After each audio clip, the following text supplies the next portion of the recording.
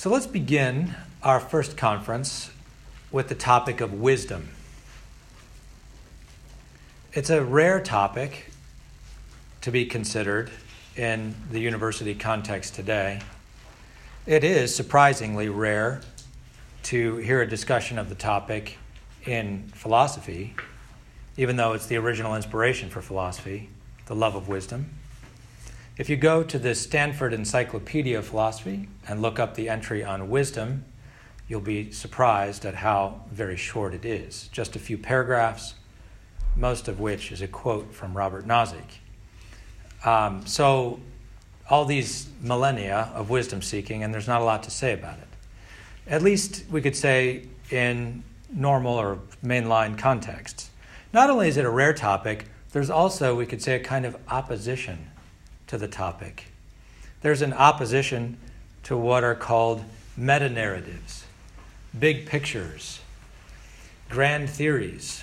At least in principle, there's a kind of opposition to this. You'll see people denouncing these, saying that they're at the roots of totalitarian regimes and other such bold claims. At the same time, though, as we'll find out, there is a kind of wisdom that's put forward in our contemporary society and universities that's more or less the predominant wisdom, if we can call it wisdom. And we're going to discuss that tonight as we go. So even though the topic of wisdom is passé or even opposed, still, human beings cannot escape big wisdom claims, as we'll see. So what is it? What is wisdom? Let's start with a definition of the word, a nominal definition. Here's one that comes from Garrigou-Lagrange, echoing Aristotle. That wisdom is a comprehensive vision of all things. Everyone is agreed. That's where Garrigou-Lagrange begins, a kind of definition of the word, a comprehensive vision of all things. Now, what kind of vision is he talking about? Yes, it's all-embracing. It takes everything into it somehow. But it's not just a vision that we have with our eyes. That's clear enough. No one has a vision of all things with their physical vision or eyes. No, the vision that he's talking about is a higher kind of vision, the vision of the mind or intellect, which we could call understanding. So another way to say it is that wisdom is a comprehensive understanding of all things. Now, what do we mean by understanding? Aristotle says at the very beginning of the Metaphysics, this great book dedicated to wisdom, philosophical wisdom, is that all human beings by nature desire to understand. It's written into our nature. It's a drive, a proclivity, an inclination. We can't get away from it. We want to understand. And it's quite clear when you read Aristotle as a whole that he means something quite specific by understand in this context. He means grasping the causes of things, getting the explanations of things. That's what we are driven towards. We cannot but want it. That's why we have traffic jams on the freeway. Everyone lines up and traffic slows down because everyone wants to know, why is this here? Why is this traffic back up here? We have to get our explanation, and we're not satisfied until we do. So wisdom then is this comprehensive understanding of all things, understanding specifically in the sense of an explanation. We're looking for an explanation of things. Now, there's a way we go looking for explanations of things in particular domains. We can look for explanations in the domain of biology, right, in the domain of living things. We can look for explanations in the domain of moving things, as in physics. We can look for explanations in the domain of human beings, specifically, anthropology or psychology. But what Aristotle has in mind when he talks about wisdom is a search for an explanation of things, but not limited to one particular domain. It's not limited to biological things or chemical things or moving things or human beings. what wisdom is a comprehensive vision or understanding of all things. The domain is unrestricted. It's a search for an explanation of all things that are. That's one way we can understand wisdom. So here's a sort of definition that captures all these various elements. Wisdom is an all-embracing understanding of reality as a whole. Wisdom is an all-embracing understanding of reality as a whole in light of ultimate causes, especially in light of the end or goal of all things, because the final cause is the cause of causes. We don't know why agents are at work in the world unless we know what they're working for. We don't ultimately know why they're working. Wisdom is an all-embracing understanding of reality as a whole in light of ultimate causes, and especially in light of the end or goal of all things. Okay, when we understand wisdom in that sense, or in this way, you can start to see that even though the world around us does not talk about wisdom, doesn't sing its praises, as, say, ancient philosophers used to, and even though we find in our contemporary context even a kind of opposition on principle to meta-narratives, grand schemes, big pictures, or things like that, nonetheless, we find there is a wisdom that is put forward or advanced. What can we call it? St. Paul calls it the wisdom of the world, the sapientia mundi.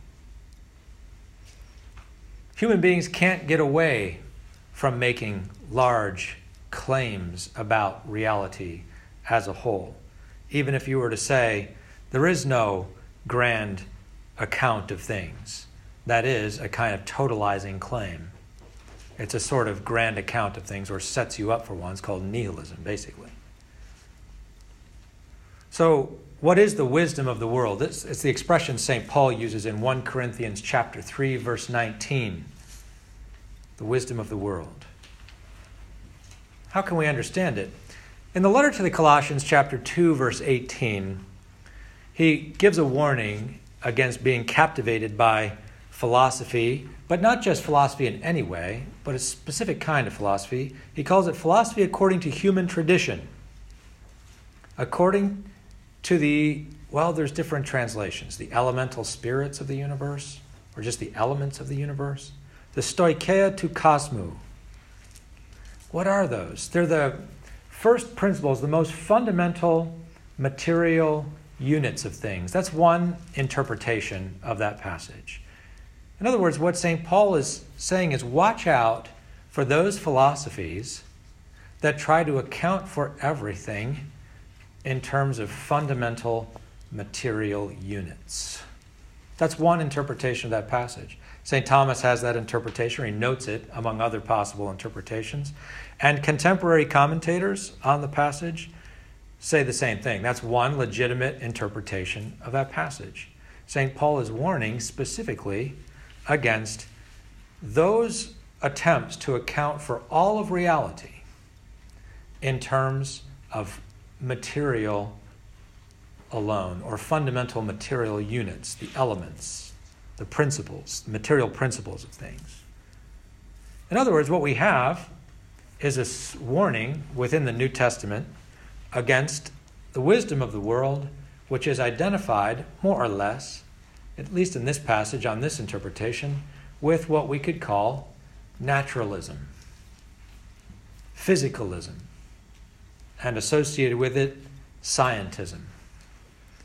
So let's take a moment to talk about these views, because this constitutes what we could call the core of the sapientia mundi, the wisdom of the world. The actual big picture, which is actually advanced in our contemporary context, while at the same time we hear that there is no big picture, or we shouldn't advance them. So how can we understand naturalism? Just speaking very basically, right? We can say naturalism is the view very simply speaking, that nature is all there is. Okay? Nature is all there is. It's a view that goes back to the ancient philosophers, there's no doubt about it. The atomists, Empedocles, others advance this view, but equally as much it is the predominant contemporary view of the world around us and of human beings. A nice, simple, clear statement of naturalism comes from the Australian philosopher David Armstrong. Here's how he defines it. Naturalism is the doctrine that reality consists of nothing but a single, all-embracing spatio-temporal system. That's how he does it. Naturalism is the doctrine that reality consists of nothing but a single, all-embracing spatio-temporal system. This, Armstrong thinks, allows him to say what he wants to say regarding what there is, or what there could be, perhaps. Angels don't show up in a spatio-temporal system. They don't have bodies.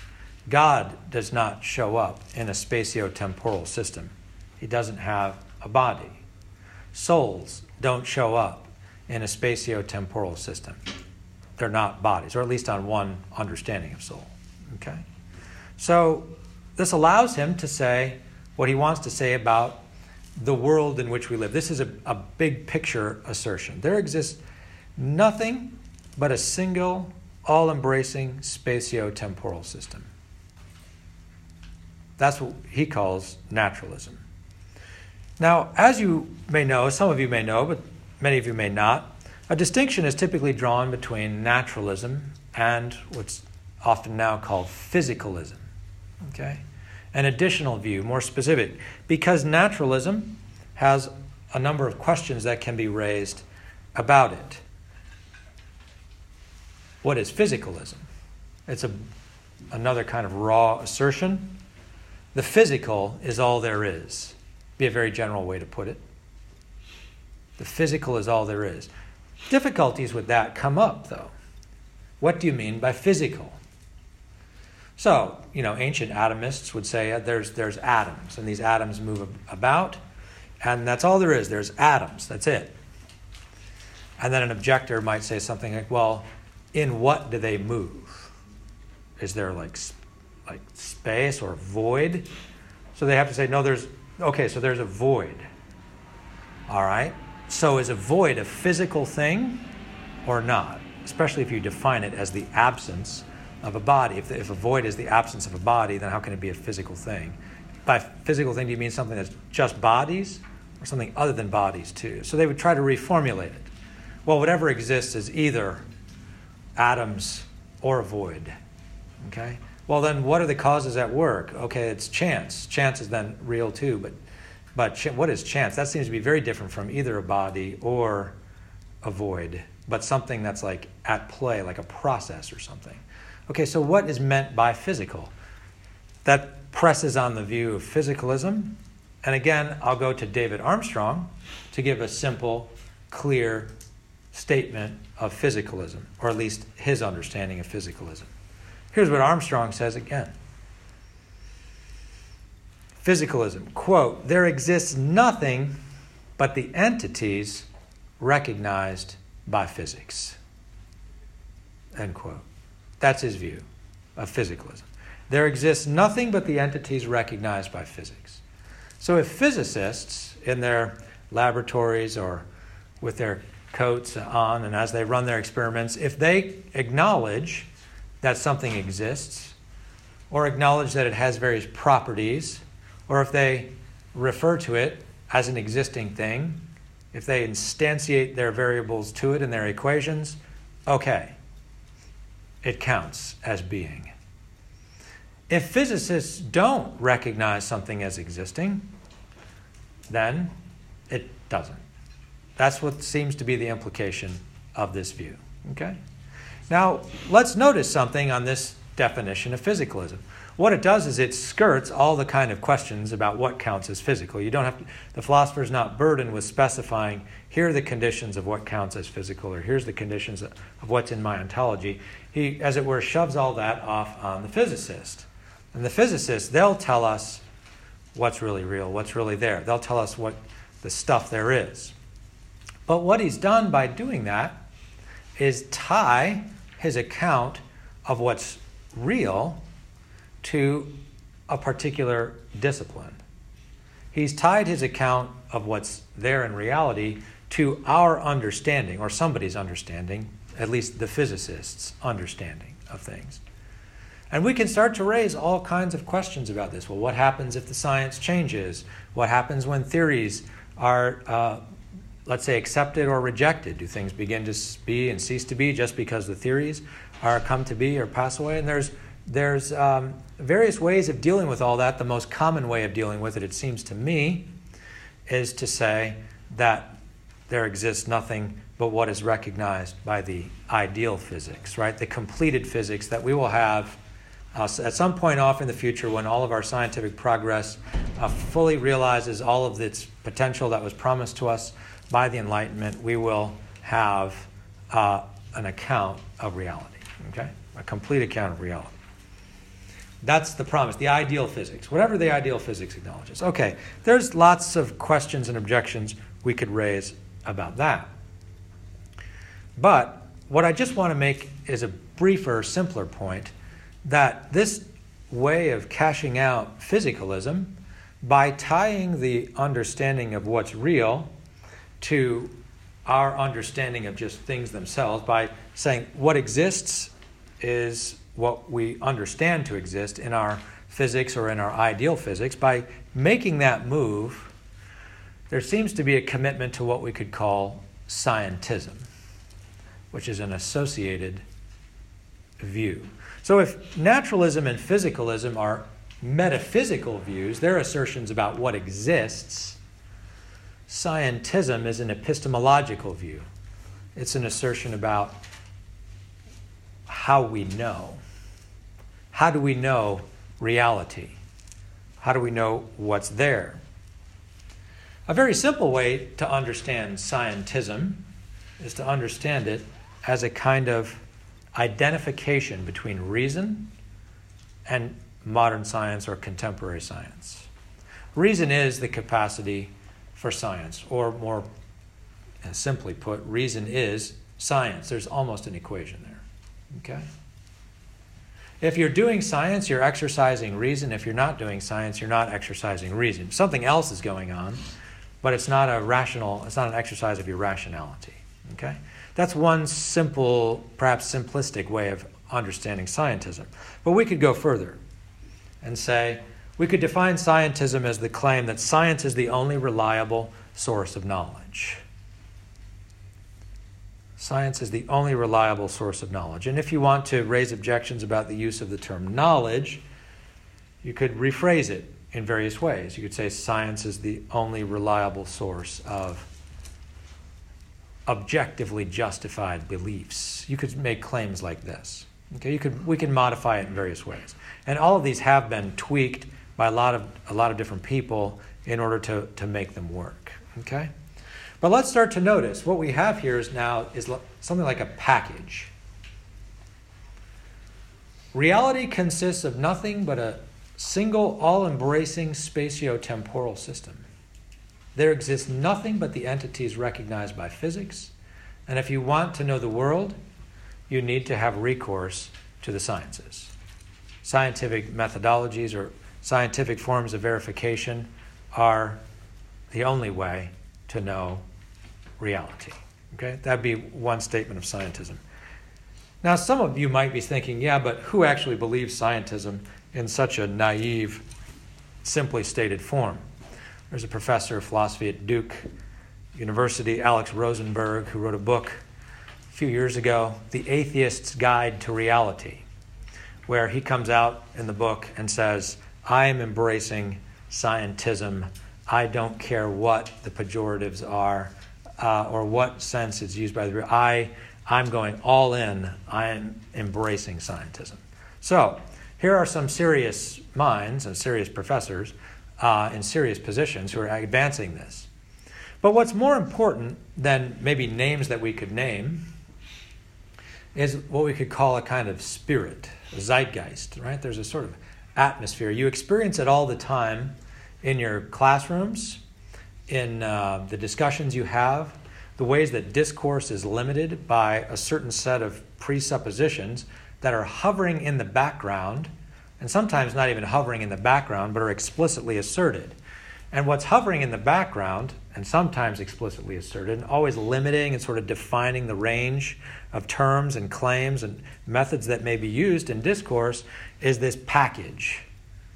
There exists nothing but a single, all-embracing spatio-temporal system with the entities recognized by physics, and physics will tell us, in the end, the truth about the world.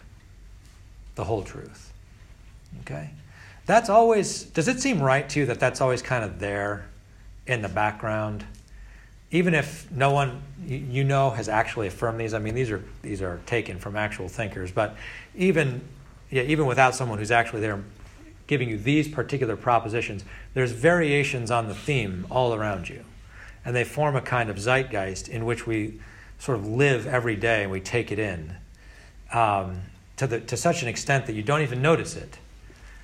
But we should notice that these are an all-embracing account of reality. You're saying something about the way that all of reality is and the way we are to know all of reality. So we can call it the wisdom of the world. This is the world's wisdom. This is the wisdom on tap in your universities.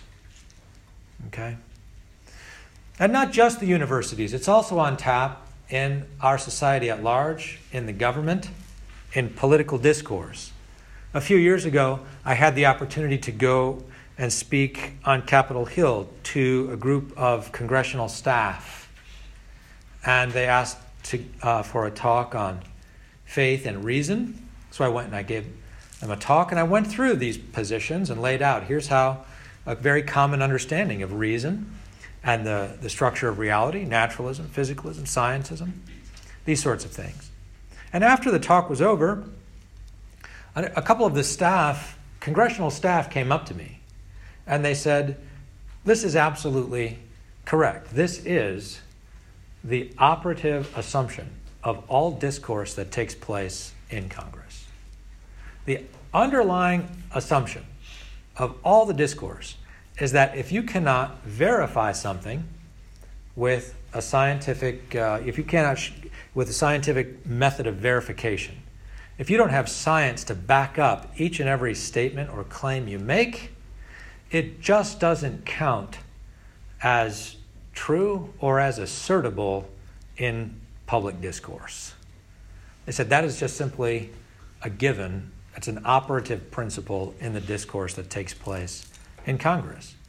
So we're not talking about a straw man here. It seems to me that this is a live philosophy that's at work in our society. Okay? We don't have time to go through all of the various problems with these principles, these positions, vast and massive topics. And every time we could raise an objection to one statement, we could draw a number of distinctions, and we could come up with a nuanced variation. And then we could raise objections to those positions, and we'd come up with more nuance, more distinctions. And we could break these down into 15, 20 different versions, reductive materialism, non-reductive materialism, the whole thing, okay? And all the various forms and theories that branch out from there. But what we'll do, in keeping with the general way in which we're speaking right now, we'll give a general kind of response. There's 4 basic problems that go with this package. 4 problems that face the sapientia mundi. The first problem is self-referential defeat.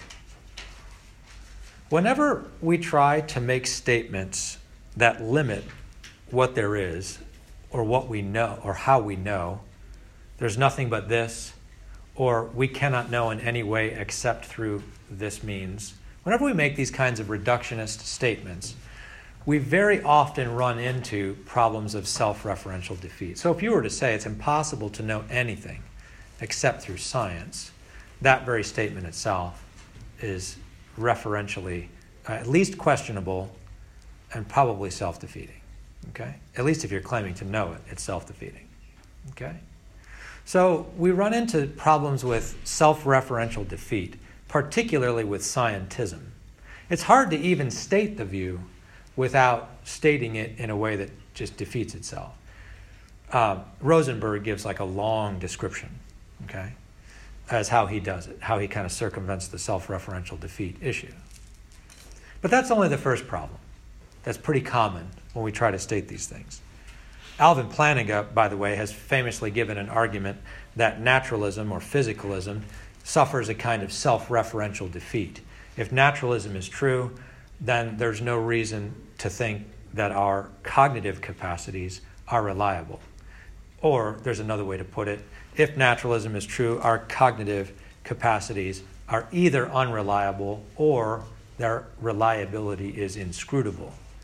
So if naturalism is true, the warrant or justification for asserting it is undermined. There's a defeater. It defeats itself. So there's ways we can make self-referential defeat arguments against each of these. Again, with lots of nuance and distinctions that we can draw up as we go. But there's other issues.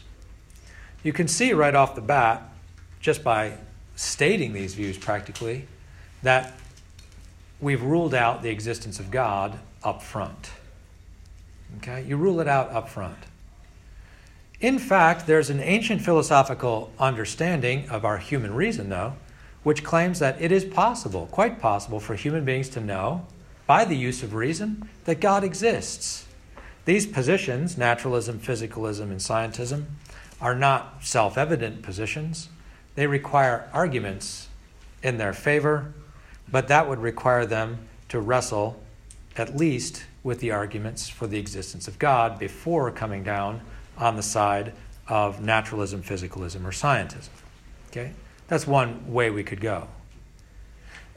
Scientism in particular seems to rule out up front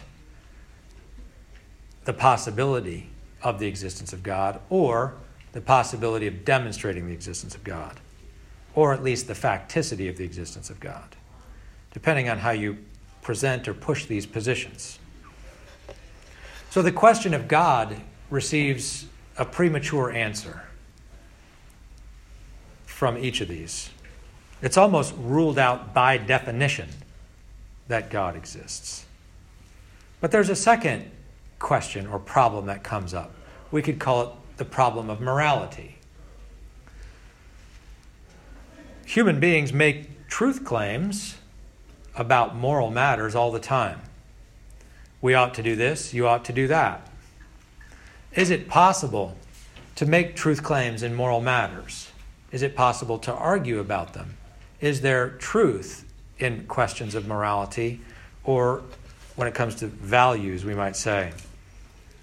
If all we have to go on is science, it's extremely difficult to see how one could justify or argue for moral claims, especially if at the same time one is holding certain positions that are pretty commonly held coming out from David Hume, that one cannot move from an argument, one cannot move from a statement that something is the case to a statement that something ought to be the case, or one ought to do this or ought to do that.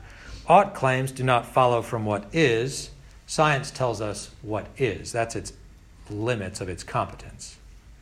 So how could scientific reasoning be used to justify moral claims, especially if that scientific reasoning is loaded with considerations that are anti-teleological up front?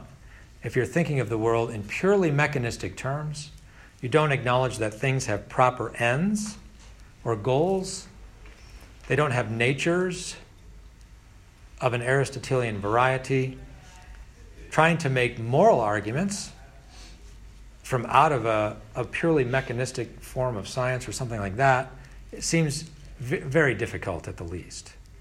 So what happens when scientism takes over in a society is it seems like you have two domains. You've got the domains of truths, hard facts. These are the things that are verified by science. And then over here you have like moral assertions. And that's like outside the domain of truth or rational justifiability. Okay? That's like a separate level of the house or a separate domain. There's a fourth problem that comes up in addition to self-referential defeat, the question of God, and the question of morality. You have the question of the meaning of life. What is the meaning of life? And there are a number of people, philosophers and psychologists and otherwise, who want to acknowledge human beings need an answer to the question of the meaning of life. Viktor Frankl, the famous German psychologist from the mid-20th century, built an entire account of human flourishing based upon the drive for meaning. We have a drive for meaning. And if we can't get an answer to the question of meaning, we break down as human beings. Pathology sets in, dysfunction. So the question of the meaning of life is not optional. It's not something we can just simply walk away from. But if the only resources we have to go on are naturalism, physicalism, and scientism, what sort of answer can we give to the question of the meaning of life?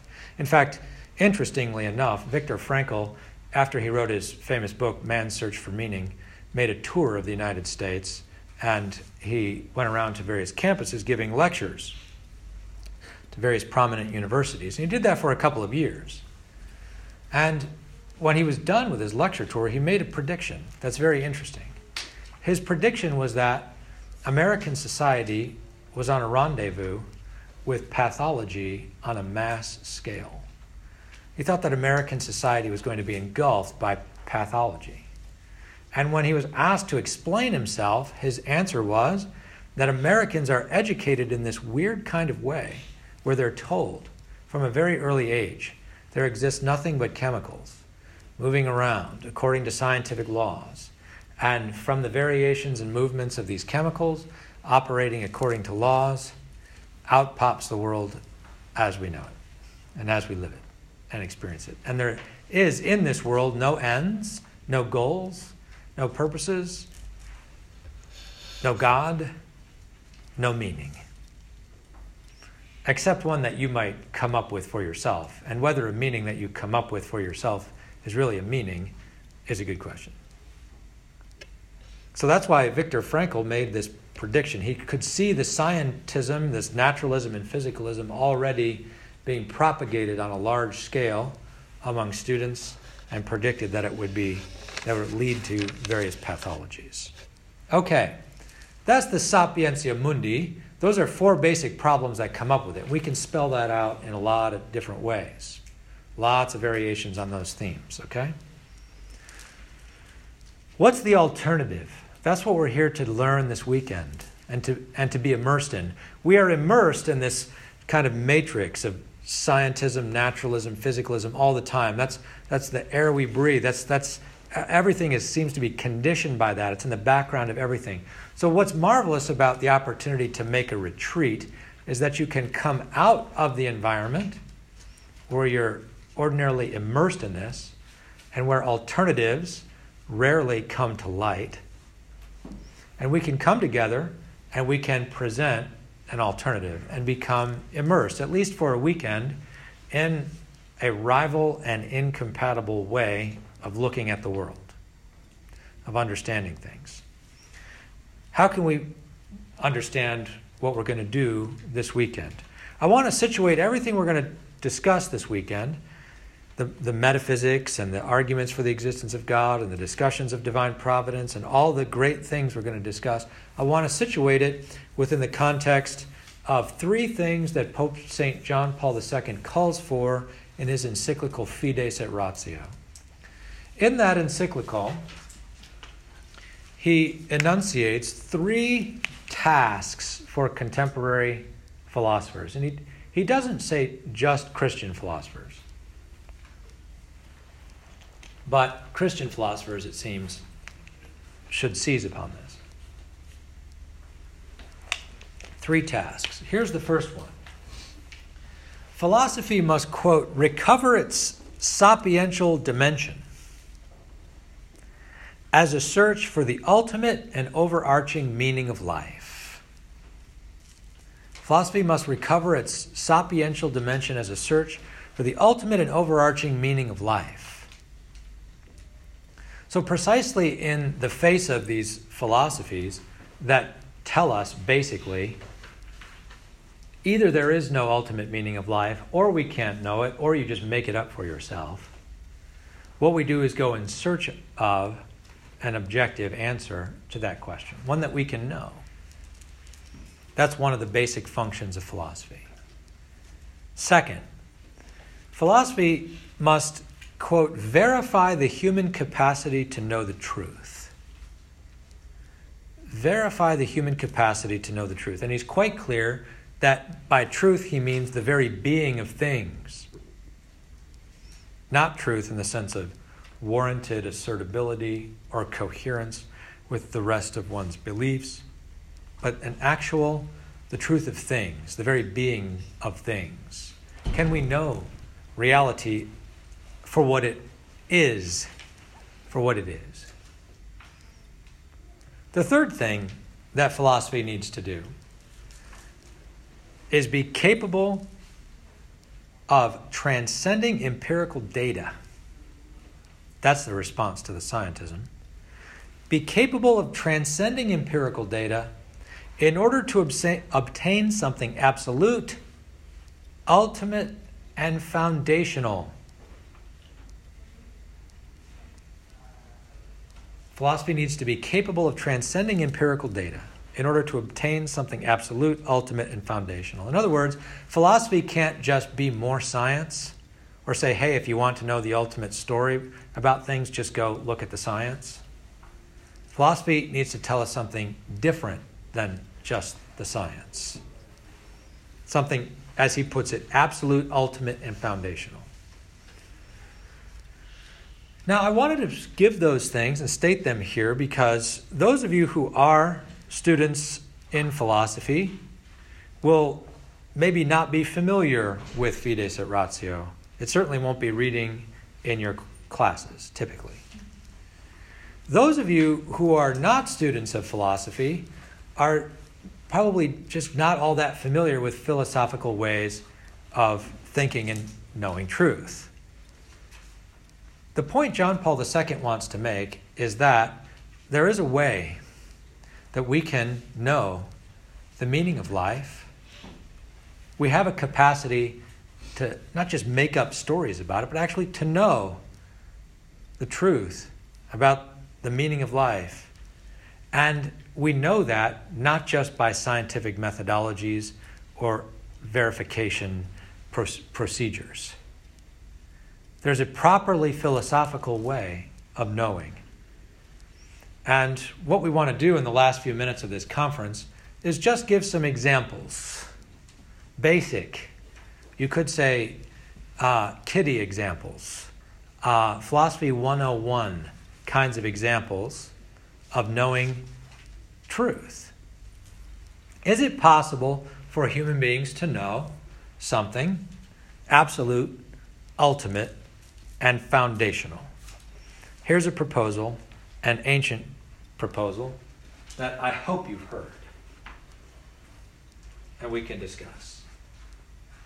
Consider the proposition, there is truth. There is truth. It's an assertion, an existential assertion. There is truth. What would happen if someone were to deny it? Surely you've been through the exercise. I hope you've been through the exercise. If someone were to say, there is no truth, and surely you've heard someone say this, I'm sure, at some point, there is no truth, what do you get? You get a self-contradiction. What about that very statement itself? Is it true? If it is true, then there is truth.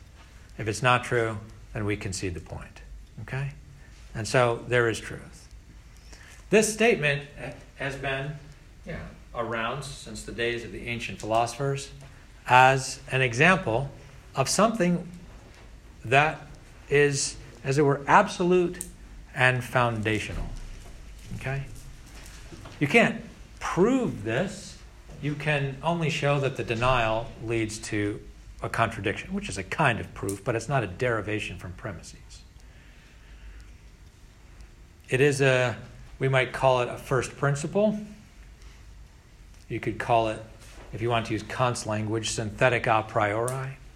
You're saying something about the world. There is truth. You're saying something about the real. But we know it a priori. What do we mean by that? We'll come to that. Let's take a step further. Consider this. Do you think we know this statement? If we call this number one, there is truth. We could have another premise, which would be, we know number one. Okay. And if both of these are true, what follows? You could say a number of things. It's possible for us to know something. Okay? That's good, a good start, over and against absolute kinds of skepticisms that come against us. That'd be one thing you could do. You could start to draw conclusions. If we know that, if one is true, if it's an absolute foundational statement, and if we know it, then we know some absolute foundational truth. As John Paul II says, we need to verify this or show that we can do this. We can go further. How do you know number one? How do you know that there's truth? How did you verify that or come to know it? Is it like knowing that, the water in the shower is hot? How do you know that? You know that by sticking out your hand, feeling the water. Say, okay, the water's hot, it's warm, it's cold. There's a kind of sensory verification there. You use your senses. The sense of touch. Or you can see, taste, smell, touch, and hear. We can call those sensory verification. Okay? Call that sensory verification. Do you know this by sensory verification? Did you see, taste, smell, touch, or hear something? No, it's not an a posteriori claim that way. It seems to be knowable a priori, meaning prior to and independently of a particular act of verifying a particular proposition with your senses. Though we're not going to claim you know it prior to all experience whatsoever. You have to have some original acquaintance with reality that you got through experience. That's presupposed.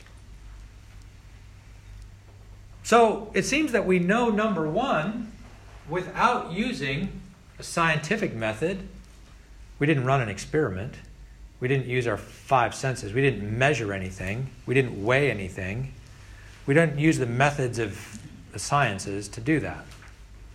So it's possible for us to know at least some absolute and foundational truth without using scientific methods or any methods of empirical verification. That's a bold claim, okay? Now, I'm not making the claim that's the only way we can know such truths, but I'm just saying we can know some truths, at least some, without using scientific methods or empirical verification. Now, let's make another point. When we assert number one, or any of the additional points that I've been making that follow from 1 and 2, when I've been asserting that, have I been telling you the truth? I've been using language. So it seems we can use language to speak the truth. It's possible to use language to speak truth. It's possible to use language to speak absolute and foundational truth. That's an important claim because there are a lot of positions and a lot of views advanced in the universities and beyond to the effect that our language cannot be used to speak absolute truth or anything like that. Language is not capable of truth, of speaking it. Either human beings are not capable of knowing it, or language is not capable of saying it. But what we have in front of us are examples of truth spoken. I can give you others. I'm going to give you some other examples of these kinds of propositions that philosophers have been fascinated with down through the centuries. They're principles that can be known by rational reflection upon things given to us, but they're known not by particular acts of sensory verification. They're known by rational reflection upon what's given. Here are some examples coming to you. I'm going to give you a list. The principle of non-contradiction. It's impossible for something to be and not to be at the same time and in the same sense. Reality is self-consistent. It's self-consistent. It follows from the principle of non-contradiction. Here's another famous one from Kant. Every event has a cause. Try to think of an event without a cause, and the mind rejects it. It just rejects it. There's a kind of rational insight that makes us say the event must have a cause. There's got to be some cause. Here's another one. It is impossible to desire something without knowing it. It's impossible to desire something without knowing it, at least in some way. You got to know it at least in some way. If there was an island out in the Pacific Ocean and you did not know that it was there in any way whatsoever, could you want to go there? Here's another one. All colors have extension. That'd be an interesting one to sit with. All colors have extension. Could you have a color that has no extension whatsoever? Here's another one. In order for a person to be morally responsible for an act,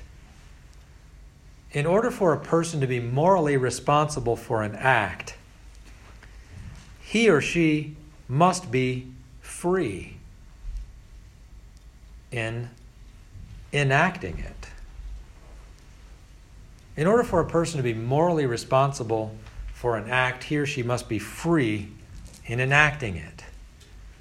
If you're not in any way free, and something was just simply happening to you, whether through chemical reactions or, other such causal stories, macroscopic or microscopic, would you be morally responsible at all?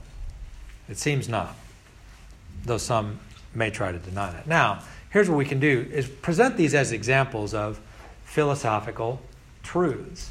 There's a philosophical tradition, we could call it the tradition of philosophical realism, that St. Thomas is operating in.